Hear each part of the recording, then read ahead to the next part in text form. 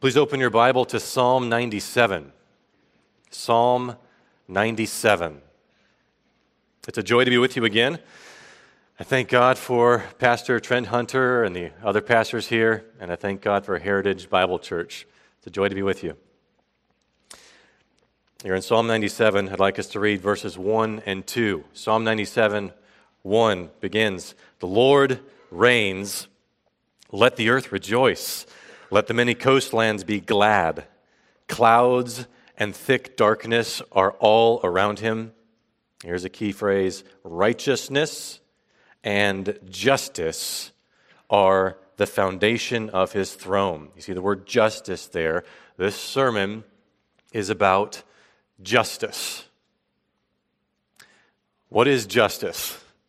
That's what we need to spend time asking and answering. What is justice? The world has taken that Bible word and redefined it by attaching various adjectives on front of it. So I'd like to begin with 5 examples of common ways that you might be hearing another word modify justice and ask you, is that really justice? Example 1, LGBT justice. According to this view, everyone must affirm and celebrate the ideology of lesbian, gay, bisexual, and transgender people. And that includes sexual orientations or gender identities that don't correspond to heterosexual norms. That's LGBT justice. So that leads me to ask, is that justice? I think justice would look more like Genesis 19:24, which says, "The Lord rained on Sodom and Gomorrah sulfur and fire from the Lord out of heaven." Here's a second example: reproductive justice. So according to this view, pregnant people, and then that's the new term, it's not women, because men can get pregnant too. Pregnant people have a human right to have personal bodily autonomy, to keep or to kill the unborn baby in one's womb. That's reproductive justice. So I'd ask, is that justice? I think that justice would look more like what God commanded the Israelites in Leviticus 20, verse 2. "Anyone who gives any of his children to Molech shall surely be put to death." Here's the third example: distributive justice. Distributive justice. According to this view, society must distribute or allocate power and resources so that there are equal outcomes. That's distributive justice. Is that justice? Well, I think that justice is that God-ordained authorities impartially punish lawbreaking and they right wrongs. More about that later. Here's a fourth example: racial justice. According to this view, society must remove systemic racial disparities in areas such as wealth, income, education, and employment. So justice is equal outcomes, and a failure to have equal outcomes is racism. Is that justice? Again, I think that justice is that society treats all ethnicities impartially. More on that later. Here's a fifth example. This one's the most complicated: social justice. You probably heard that term before. So in order to understand what social justice typically means in our culture, you have to back up and understand a bigger concept called critical theory. So in a nutshell, here's what critical theory is. It affirms 4 beliefs, and I'm borrowing from a friend named Neil Shenvi. So here are the 4 beliefs. Number 1, society is divided into 2 groups of people. You have the oppressors, think of them as the people up top, and the oppressed at the bottom. So the oppressors have all the power, and they're evil bullies, and the oppressed don't have power, and they're innocent victims. So that's the first belief here. Second, oppressors, that's the dominant group. Oppressors maintain their power by imposing their ideology on everyone. And the third belief is that lived experience gives the oppressed people special access to truth about their oppression. And then fourth belief, and this is where social justice comes in, the answer to this problem, this disparity, these two groups of people that are warring against each other, is that society needs social justice. That is, society needs to pursue equal outcomes by deconstructing and eliminating all forms of social oppression. And social oppression includes not just disparities regarding race and ethnicity, but also gender and sexual orientation and religion and physical ability and mental ability and economic class. Maybe you've heard the term woke or wokeness. So that's referring to the state of being consciously aware of and awake to this social injustice. So the term woke it's a shorthand to describe someone who, whether consciously or unconsciously, has adopted grievances and activism rooted in cultural Marxism and this critical theory, especially related to these intersections, this intersectional matrix of race and gender and sexuality. So that's social justice. Is that justice?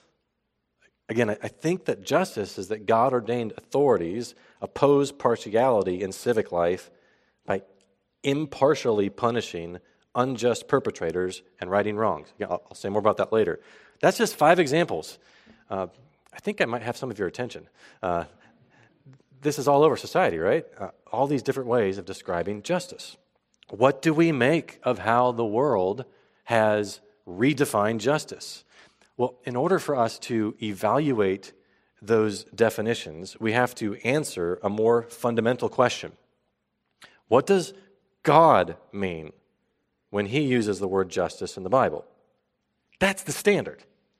That's the reality we want to understand and live in light of. So it's crucial that we define justice correctly. It's a Bible word, and we don't want to give this one up. We don't want to surrender the word justice to other people to use as a plastic Gumby word to refashion in their own image. Paul writes in 2 Corinthians 10 something that encourages me here. He says, though we walk in the flesh, we are not waging war according to the flesh, for the weapons of our warfare are not of the flesh, but have divine power to destroy strongholds. So what are those strongholds? We destroy arguments and every lofty opinion raised against the knowledge of God. And we take every thought captive to obey Christ. So that's my mindset in this sermon, is to do that. Our spiritual warfare includes destroying arguments that rebel against the Creator's good design. And that's why there's a battle for the dictionary. The world has been taking words from the Bible and redefining them. Words like justice, and we could add woman and marriage and many other words. We want to understand what these Bible words actually mean. We want to define these words in a way that lines up with reality. So let's do that with justice by considering 5 interlocking aspects of justice.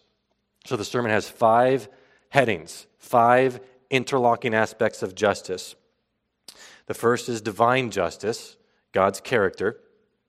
Second is imputed justice, justification. The third is imparted justice, progressive sanctification. The fourth is public justice, impartiality in society. And the fifth is ultimate justice, final judgment. So for each of those 5 aspects, you could write an entire book or a series of books. This is a huge topic. I'm going to be concise so that we can see the big picture of how these 5 aspects of justice correspond and integrate. So let's start with the source, aspect number 1, divine justice, God's character. Now, this is an unusual sermon. It's not what you're used to, where there's one main text that the preacher explains and applies. I'm preaching a topical sermon, which I don't recommend. But what I'm doing is answering the question, what does the whole Bible say about justice? So we're going to be all over the place. What I'll do is invite you to turn to one passage for each of the 5 headings. Your Bible's already open to Psalm 97. So look again at the second half of Psalm 97:2, which says, righteousness and justice are the foundation of his throne. Now that tells us that justice is a word that describes a reality that's true of God himself. So that's where we need to start when we're trying to understand this concept of justice. Now, what I'm going to do next is just read a series of texts from Scripture that connect justice with God's character. So let this be like a waterfall just running through your soul. Listen to these texts. This is Genesis 18. Shall not the judge of all the earth do what is just? Deuteronomy 32 says, the rock, his work is perfect, for all his ways are justice. A God of faithfulness and without iniquity, just and upright is he. Psalm 9 says that the Lord has established his throne for justice. Psalm 11 says the Lord is righteous. He loves righteous deeds.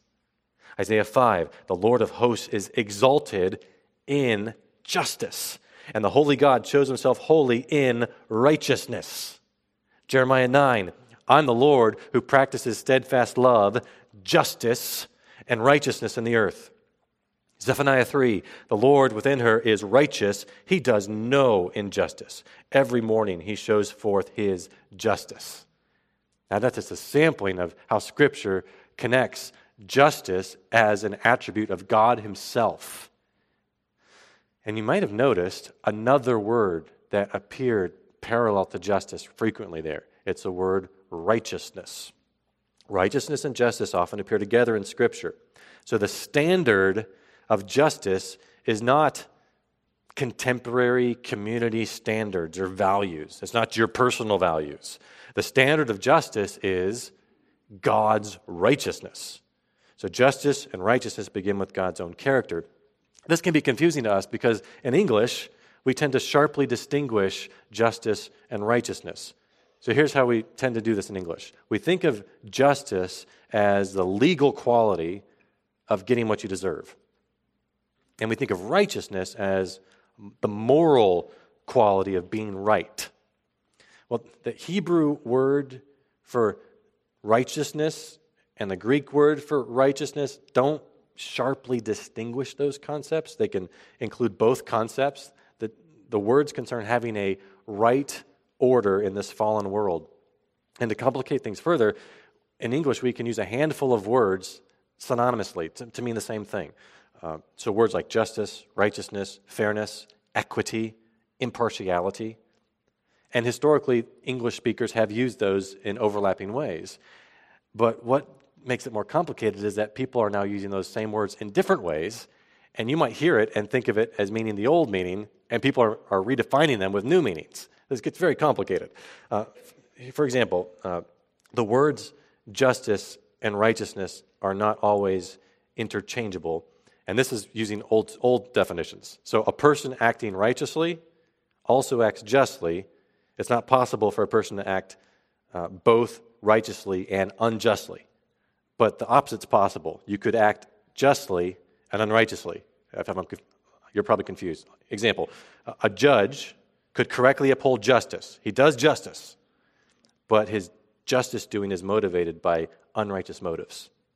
So that's doing something just, but being unrighteous as you do it. I'm saying that's possible, but the flip side isn't. And then it gets more complicated when people redefine the terms. So here are some terms that modern-day English speakers are redefining. It's the terms justice, fairness, and equity. So many people use those terms now to refer to equal outcomes. So they think that God is unfair if equal outcomes exist. So an example of an unequal outcome is that some people have more wealth than others. We must distinguish between equal outcomes and justice or fairness or equity or impartiality. Here's why. God is just and fair and equitable and impartial, but that does not mean that everyone experiences equal outcomes, because God has the freedom to show undeserved kindness to whomever he wants. So let me just prove this. The case in point is the parable that Jesus gave about the laborers in the vineyard in Matthew 20. You know the story. So the master gives each laborer what he deserves. And he gives some laborers more than they deserve. So to get justice is to get what you deserve. It's not unfair to give extra to some, even when they're less deserving than others. As long as God gives each person what he deserves, he's not unfair when he sovereignly chooses to be undeservedly kind to some and not others. And do any of you deserve God's kindness? Not one of us does. God is always fair. All his ways are justice. So how would we define this term justice? Here's the shortest way I know to define the term. I keep this in my back pocket, use it all the time. Short definition of justice. Justice is getting what you deserve and giving others what they deserve. Justice is getting what you deserve and giving others what they deserve. So what someone deserves may be a reward, maybe a punishment. God gives others what they deserve because he's righteous. That's what it means to say that God is just. And that's what I mean by the term divine justice.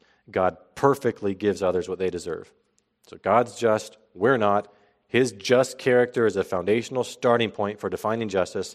And now we're ready to move a little faster to connect the justice or righteousness of God with imputed justice. So the second aspect of justice is imputed justice, justification. I invite you to turn in your Bible to Romans chapter 1. Romans 1. Paul writes in Romans 1, verse 17, Romans 1, 17, for in it the righteousness of God is revealed from faith for faith, as it is written, the righteous shall live by faith. Romans 1:17. It begins with that phrase, the righteousness of God. That phrase occurs several other times in Romans, in chapter 3 and in chapter 10. What does the righteousness of God refer to in Romans? Really important concept. And there are three basic options, though interpreters combine them in every possible way. So the three basic options for what does the righteousness of God refer to are, one, it's what God is. So it's his attribute of being righteous or just. So the opposite would be the unrighteousness of God in Romans 1:17 would be, the righteousness of God in Romans 1:17. The opposite would be verse 18, the ungodliness and unrighteousness of men. So God's righteous, humans are unrighteous. It's what God is. That could be what this refers to. A second option is it's what God gives. He gives a righteous status to sinful people. And this is in Romans 3, 21 and 22 and other passages. So the metaphors from the law court, it's judicial, it's not about people living in a more righteous way. This is a gift of God legally declaring that people are righteous before him. Doesn't morally make them righteous, doesn't transform them, it declares them to be righteous. So option one is what God is, option two is what God gives, and option three is what God does. It's his activity of saving sinful people. He rights what is wrong. And my opinion is that I think it's too narrow to say that the righteousness of God refers to only one of those three concepts and not the other two. In my view, God's attribute of being righteous, that first option, what God is the fundamental concept. And in the context of Romans, that means that God gives this righteousness, this righteous status to unrighteous people, and it's his activity of saving people. It's a whole thing. So of the three options, I think his gift of a righteous status is most prominent in Romans, especially Romans chapter 3, verses 21 and following. It's beautiful there. The righteousness of God refers primarily to God's positive attribute of being righteous, and then when sinful people experience that aspect of God, what happens? Well, God saves them by righteously giving them a righteous status, or he condemns them. And I'm following a commentator on Romans here named John Stott. He's with the Lord now, but he put this so pithily. I want you to hear how he says it. The righteousness of God is God's just justification of the unjust.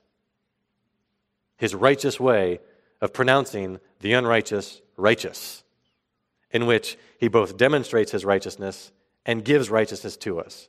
He's done it through Christ, the righteous one, who died for the unrighteous. And he does it by faith when we put our trust in him and cry to him for mercy.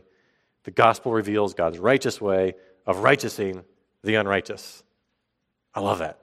So I like to say that the righteousness of God is, it's not only what God is when he justifies you, it's what he gives you when he justifies you.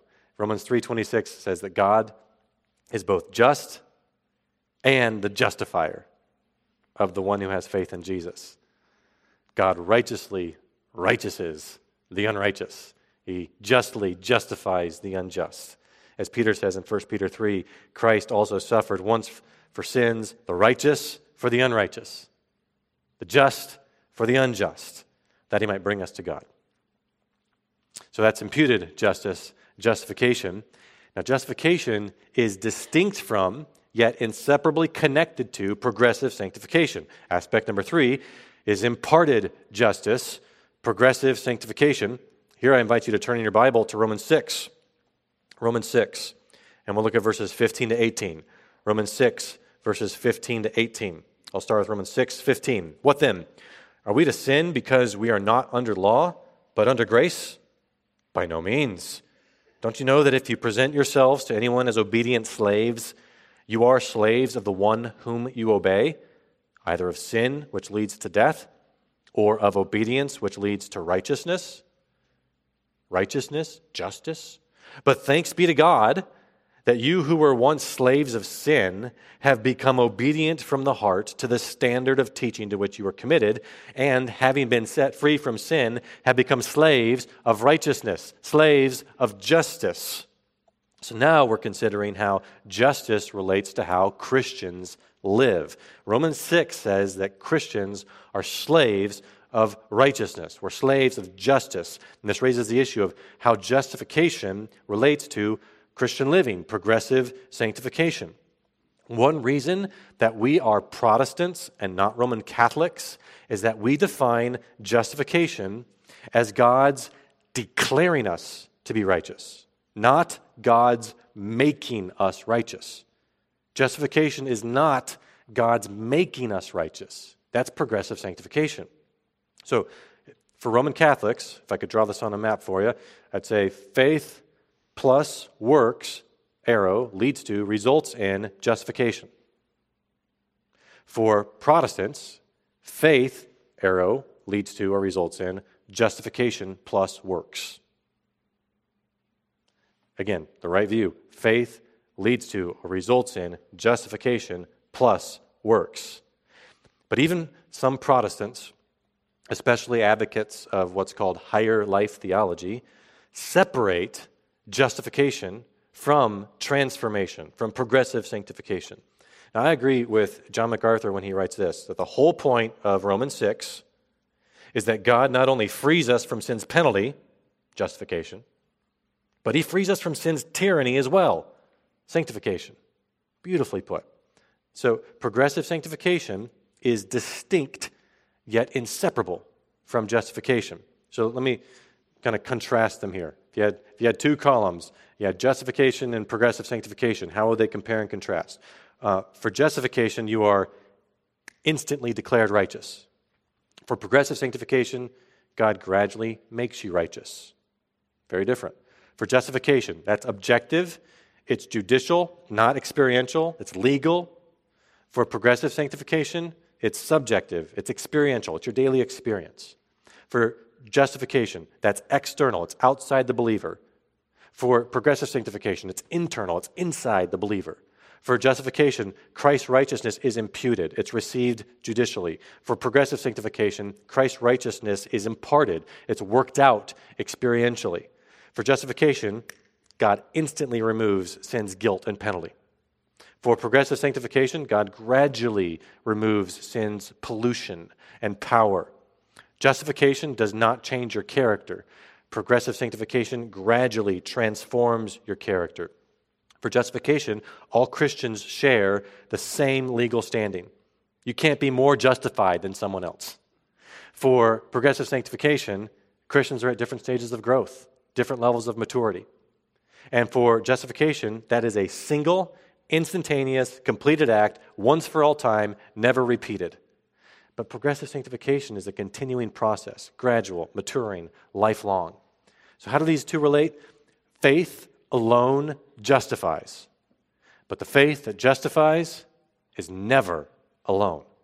God's grace, through the power of His Holy Spirit, ensures that the same faith that justifies a Christian also progressively sanctifies a Christian. So imputed righteousness, imputed justice, justification, necessarily results in imputed righteousness, imputed justice, progressive sanctification. And because that's true, it's not surprising that the people to whom God has imputed justice and to whom God is imparting justice in progressive sanctification, those same people deeply care about public justice. Aspect number 4, public justice, impartiality in society. I invite you to turn in your Bible to Micah 6, one of the 12 so-called minor prophets, Micah 6. I'd like to read what for some is the key text for a particular view of justice. Micah 6, verse 8. Micah 6, verse 8 says, "He has told you, O man, what is good. And what does the Lord require of you? But to do justice, and to love kindness, and to walk humbly with your God." Now, some Christians assume that Micah 6:8 supports a type of social justice. Now, I'll come back to that in a moment, but first, I'd like to share what my church's elders say in a document that we prepared called Ethnic Harmony, Affirmations, and Denials. I'm one of the pastors of what used to be Bethlehem Baptist Church. We're now called the North Church, so we are one church, 3 campuses. We became independent in February, and this is our elders prepared a statement, gave a lot of thought to this, and it's just a paragraph here I'm going to read. Here's how we've addressed it in our church context. We affirm that the church must love and do justice, which entails treating all peoples from all ethnicities justly and encouraging its members to pursue justice in society. Justice is making righteous judgments according to the standard of God's righteousness. We recognize that individuals and groups with power have often exploited the vulnerable for their own gain, and that sinners can create unjust systems. And we have verse references supporting these statements. We should examine suspected examples of systemic injustice on their own merits, seeking to destroy ungodly strongholds and taking every thought captive to Christ. Although worldly systems of thought can make accurate observations, we reject all systems of thought that view relationships primarily through the lens of power. That is, those with more power are inherently oppressors, and those with less power are inherently oppressed. We deny that only those with more power can be guilty of showing ethnic partiality. Any person of any ethnicity can be guilty of showing ethnic partiality. That gives you a sense of where I'm coming from as I talk about public justice. So public justice refers to impartiality in society. Impartiality is for you to get treated justly, fairly, equitably, and treating everyone else that way. In other words, justice is getting what you deserve and not taking from others what they deserve. Here's how Deuteronomy 27:19 puts it. "Cursed be anyone who perverts the justice due to the sojourner, the fatherless, and the widow." So that tips us off that justice is something deserved, justice due. So an impartiality that pleases God goes hand in hand with compassion. These are two different concepts. You don't want to mix them up, but they do go together. Compassion is sympathetic pity and concern for those who are suffering. And that's good. We should have that. The author of Hebrews commends his audience. You had compassion on those in prison, Hebrews 10:34. The Bible teaches that we should treat people impartially, which includes working for fair systems and structures, and that we should look out for the weak and the vulnerable. God's people, under the Mosaic covenant, were responsible to uphold public justice in their theocracy. And this is helpful for us as we think through those principles and apply them in our context. So the Old Testament emphasizes public justice as both justly punishing wrongdoers and justly defending the wrong. Listen to that in Psalm 72. May the king judge your people with righteousness and your poor with justice. May he defend the cause of the poor of the people and give deliverance to the children of the needy and crush the oppressor. That's Psalm 72, verses 2 and 4. And this illustrates what I think is a transcultural principle. This wasn't true for just Israelites, that public justice includes punishing unjust oppressors. And that should go hand in hand with compassionately caring for those who are unjustly oppressed. Now, Amos, the prophet Amos, is the most famous example of an Old Testament prophet who rebukes Israelites for public injustice. Here are some examples. Amos 5 says, "Let justice roll down like waters, and righteousness like an ever-flowing stream." Amos 6 says, "You have turned justice into poison, and the fruit of righteousness into wormwood." Like, what were they doing that got that rebuke? An example is in Amos 5 and 8. Amos rebukes some Israelites for exorbitantly taxing poor people and thus trampling them. Similarly, the prophet Micah, as we started off in Micah 6, the prophet Micah rebukes some Israelites in Micah 3 for metaphorically cannibalizing fellow Israelites. And that leads to his famous rhetorical question that we read, what does the Lord require of you but to do justice? So here's where I'd like to dig in there more. What does Micah mean when he says do justice in Micah 6:8? Does do justice mean that we should do the political policies that social progressives advocate? And that's what many people commonly assume. Well, it says do justice, so it must mean that. I don't think so. I agree with how Kevin DeYoung and Greg Gilbert answer that question in a book that's called What is the Mission of the Church? Making Sense of Social Justice, Shalom, and the Great Commission. So here's what they say about Micah 6:8. Micah means we should not steal, bribe, or cheat. Conversely, we should, when we are in the position to do so, render fair and impartial judgments. And at all times, in whatever calling, we should do good, not evil. Doing justice is not the same as redistribution, nor does it encompass everything a godly Israelite would do in obedience to Yahweh. Injustice refers to those who oppress, cheat, or make judicial decisions with partiality. Doing justice, then, implies fairness, decency, and honesty. Just as importantly, we see that the righteous person does more than simply refrain from evil. He positively seeks to help the weak, give to the needy, and, as he is able, address situations of rank injustice. That's well said. And I just shared examples from Amos and Micah that are rebuking God's people for injustice. But the Old Testament prophets do not rebuke only Israelites for injustice. They also rebuke the nations. And here's an example from Amos that hits close to home. Amos 1:13, Amos rebukes the nations for cruelty such as ripping open pregnant women. Amos 1:13. Public justice matters in all cultures. Many people in our culture today think that so-called reproductive justice is a human right. It's a justice issue. It's not a justice issue because God's righteousness is what makes human rights right. So what humans call rights are right only if God says they're right. So so-called reproductive justice is actually a flagrant injustice. So one way to define doing justice, according to the Bible, is making righteous judgments. That is, doing justice is doing what's right according to the standard of God's will and character as He's revealed it in His Word. Justice, according to the Bible, contrasts with justice according to our secular age, in which justice equals rights. So our secular culture offers the fruit the fruit without the root.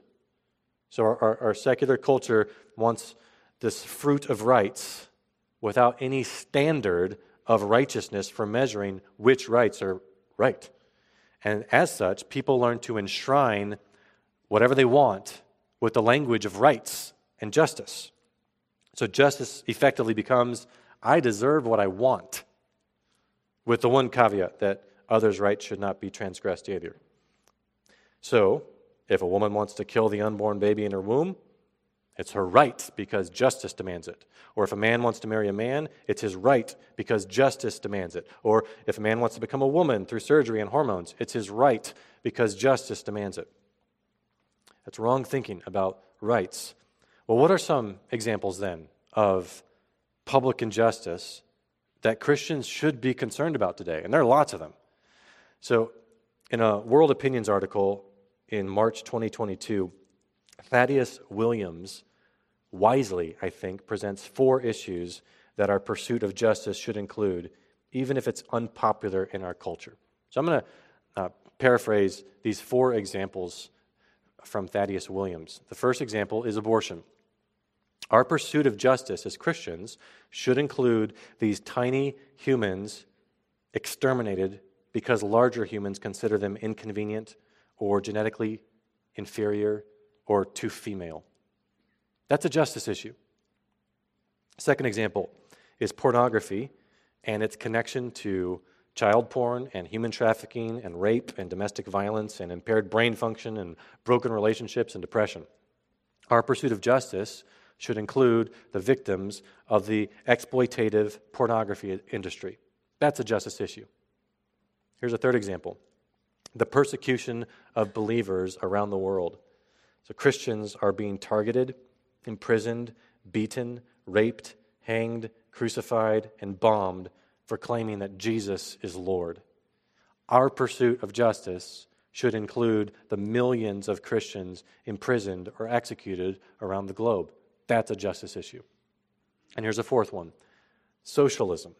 So the quest to achieve economic equality, that is, equal outcomes between the rich and the poor through communist and socialist policies, has resulted in more than 100 million deaths in the 20th century alone. That's the fruit of that ideology. Our pursuit of justice should include the desperately oppressed victims of far-left economic systems. That's a justice issue. That's just 4 examples. There are many more, but of the type of issues I think Christians should be concerned about. Now, we who are justified people care about public justice. Before I move to the 5th and final aspect of justice, I just want to clarify something that I think is important to distinguish. And that is the obligation of individual Christians to do public justice from what God has commissioned the church to do. I think those are 2 distinct things. So that the mission of the church is the Great Commission. Make disciples. Make disciples of all nations by baptizing them in the name of the Father, Son, and Holy Spirit, and by teaching them to observe everything that Jesus commands us. God has commissioned the church collectively, acting corporately, to teach everything that Jesus commanded and to equip saints for the various ministries. And while the church and all the individuals within it care about alleviating present earthly injustices, we care especially about alleviating eternal suffering. So that's why we verbally proclaim Jesus as Savior and Lord and call everyone to repent and believe. We don't minimize or dismiss public injustice. We care about public justice. And at the same time, we recognize that God's ultimate justice is far weightier than public injustices. And that leads to our 5th and final aspect, ultimate justice. Final judgment. So I invite you to turn in your Bible to Isaiah 9. Isaiah chapter 9. Ultimate justice. Final judgment. In Isaiah 9, verses 6 and 7, Isaiah says this, and you may recall this from Handel's Messiah. For to us a child is born, to us a son is given, and the government shall be upon his shoulder, and his name shall be called Wonderful Counselor, Mighty God, everlasting Father, Prince of Peace. Of the increase of his government and of peace there will be no end, on the throne of David and over his kingdom, to establish it and to uphold it with justice and with righteousness from this time forth and forevermore. The zeal of the Lord of hosts will do this. Right now, we are living in the already not yet period. The Messiah's kingdom is already here, but it's not yet fully here. We still await the Messiah's government that will uphold perfect justice and righteousness. In this life, we protest public injustice because we deeply desire that justice be served. And that day is coming. Final judgment refers to the day of the Lord, a common phrase in Scripture, the day of the Lord. That's when God will decisively judge and defeat his enemies and deliver and vindicate his people. God will perfectly and completely administer justice for all. And that's both terrifying and encouraging, isn't it? God's expressing his wrath with eternal punishment is retributive justice. This is Romans 9, God has endured with much patience vessels of wrath prepared for destruction for this reason, because he desires to show his wrath and to make known his power. When God displays his wrath against sin, he's glorifying which attribute? His justice. He's glorifying his justice. Eternally punishing unrepentant sinners in hell shows that God is just. And when God fully and finally serves justice, we will be praising him for it. 7 times in the final book of the Bible, people praise God for righteously judging and punishing his enemies. An example is Revelation 11, 16 to 18. When God serves justice by judging and punishing his enemies, he deserves glory for his wrath and power. So we very briefly just considered 5 aspects of justice in the Bible. We started with divine justice, God's character, and then moved to imputed justice, or justification, and imparted justice, progressive sanctification, which leads to our desire for public justice, impartiality in society, and finally there is ultimate justice, final judgment. Now, I'll attempt to tie all 5 aspects of justice into a single sentence and then conclude with a prayer. I'm going to say the sentence twice. The just God justly justifies unjust people and progressively makes us just, which entails that we support public justice as we await God's ultimate justice. I'll say it one more time. The just God justly justifies unjust people and progressively makes us just, which entails that we support public justice as we await God's ultimate justice. Let's pray.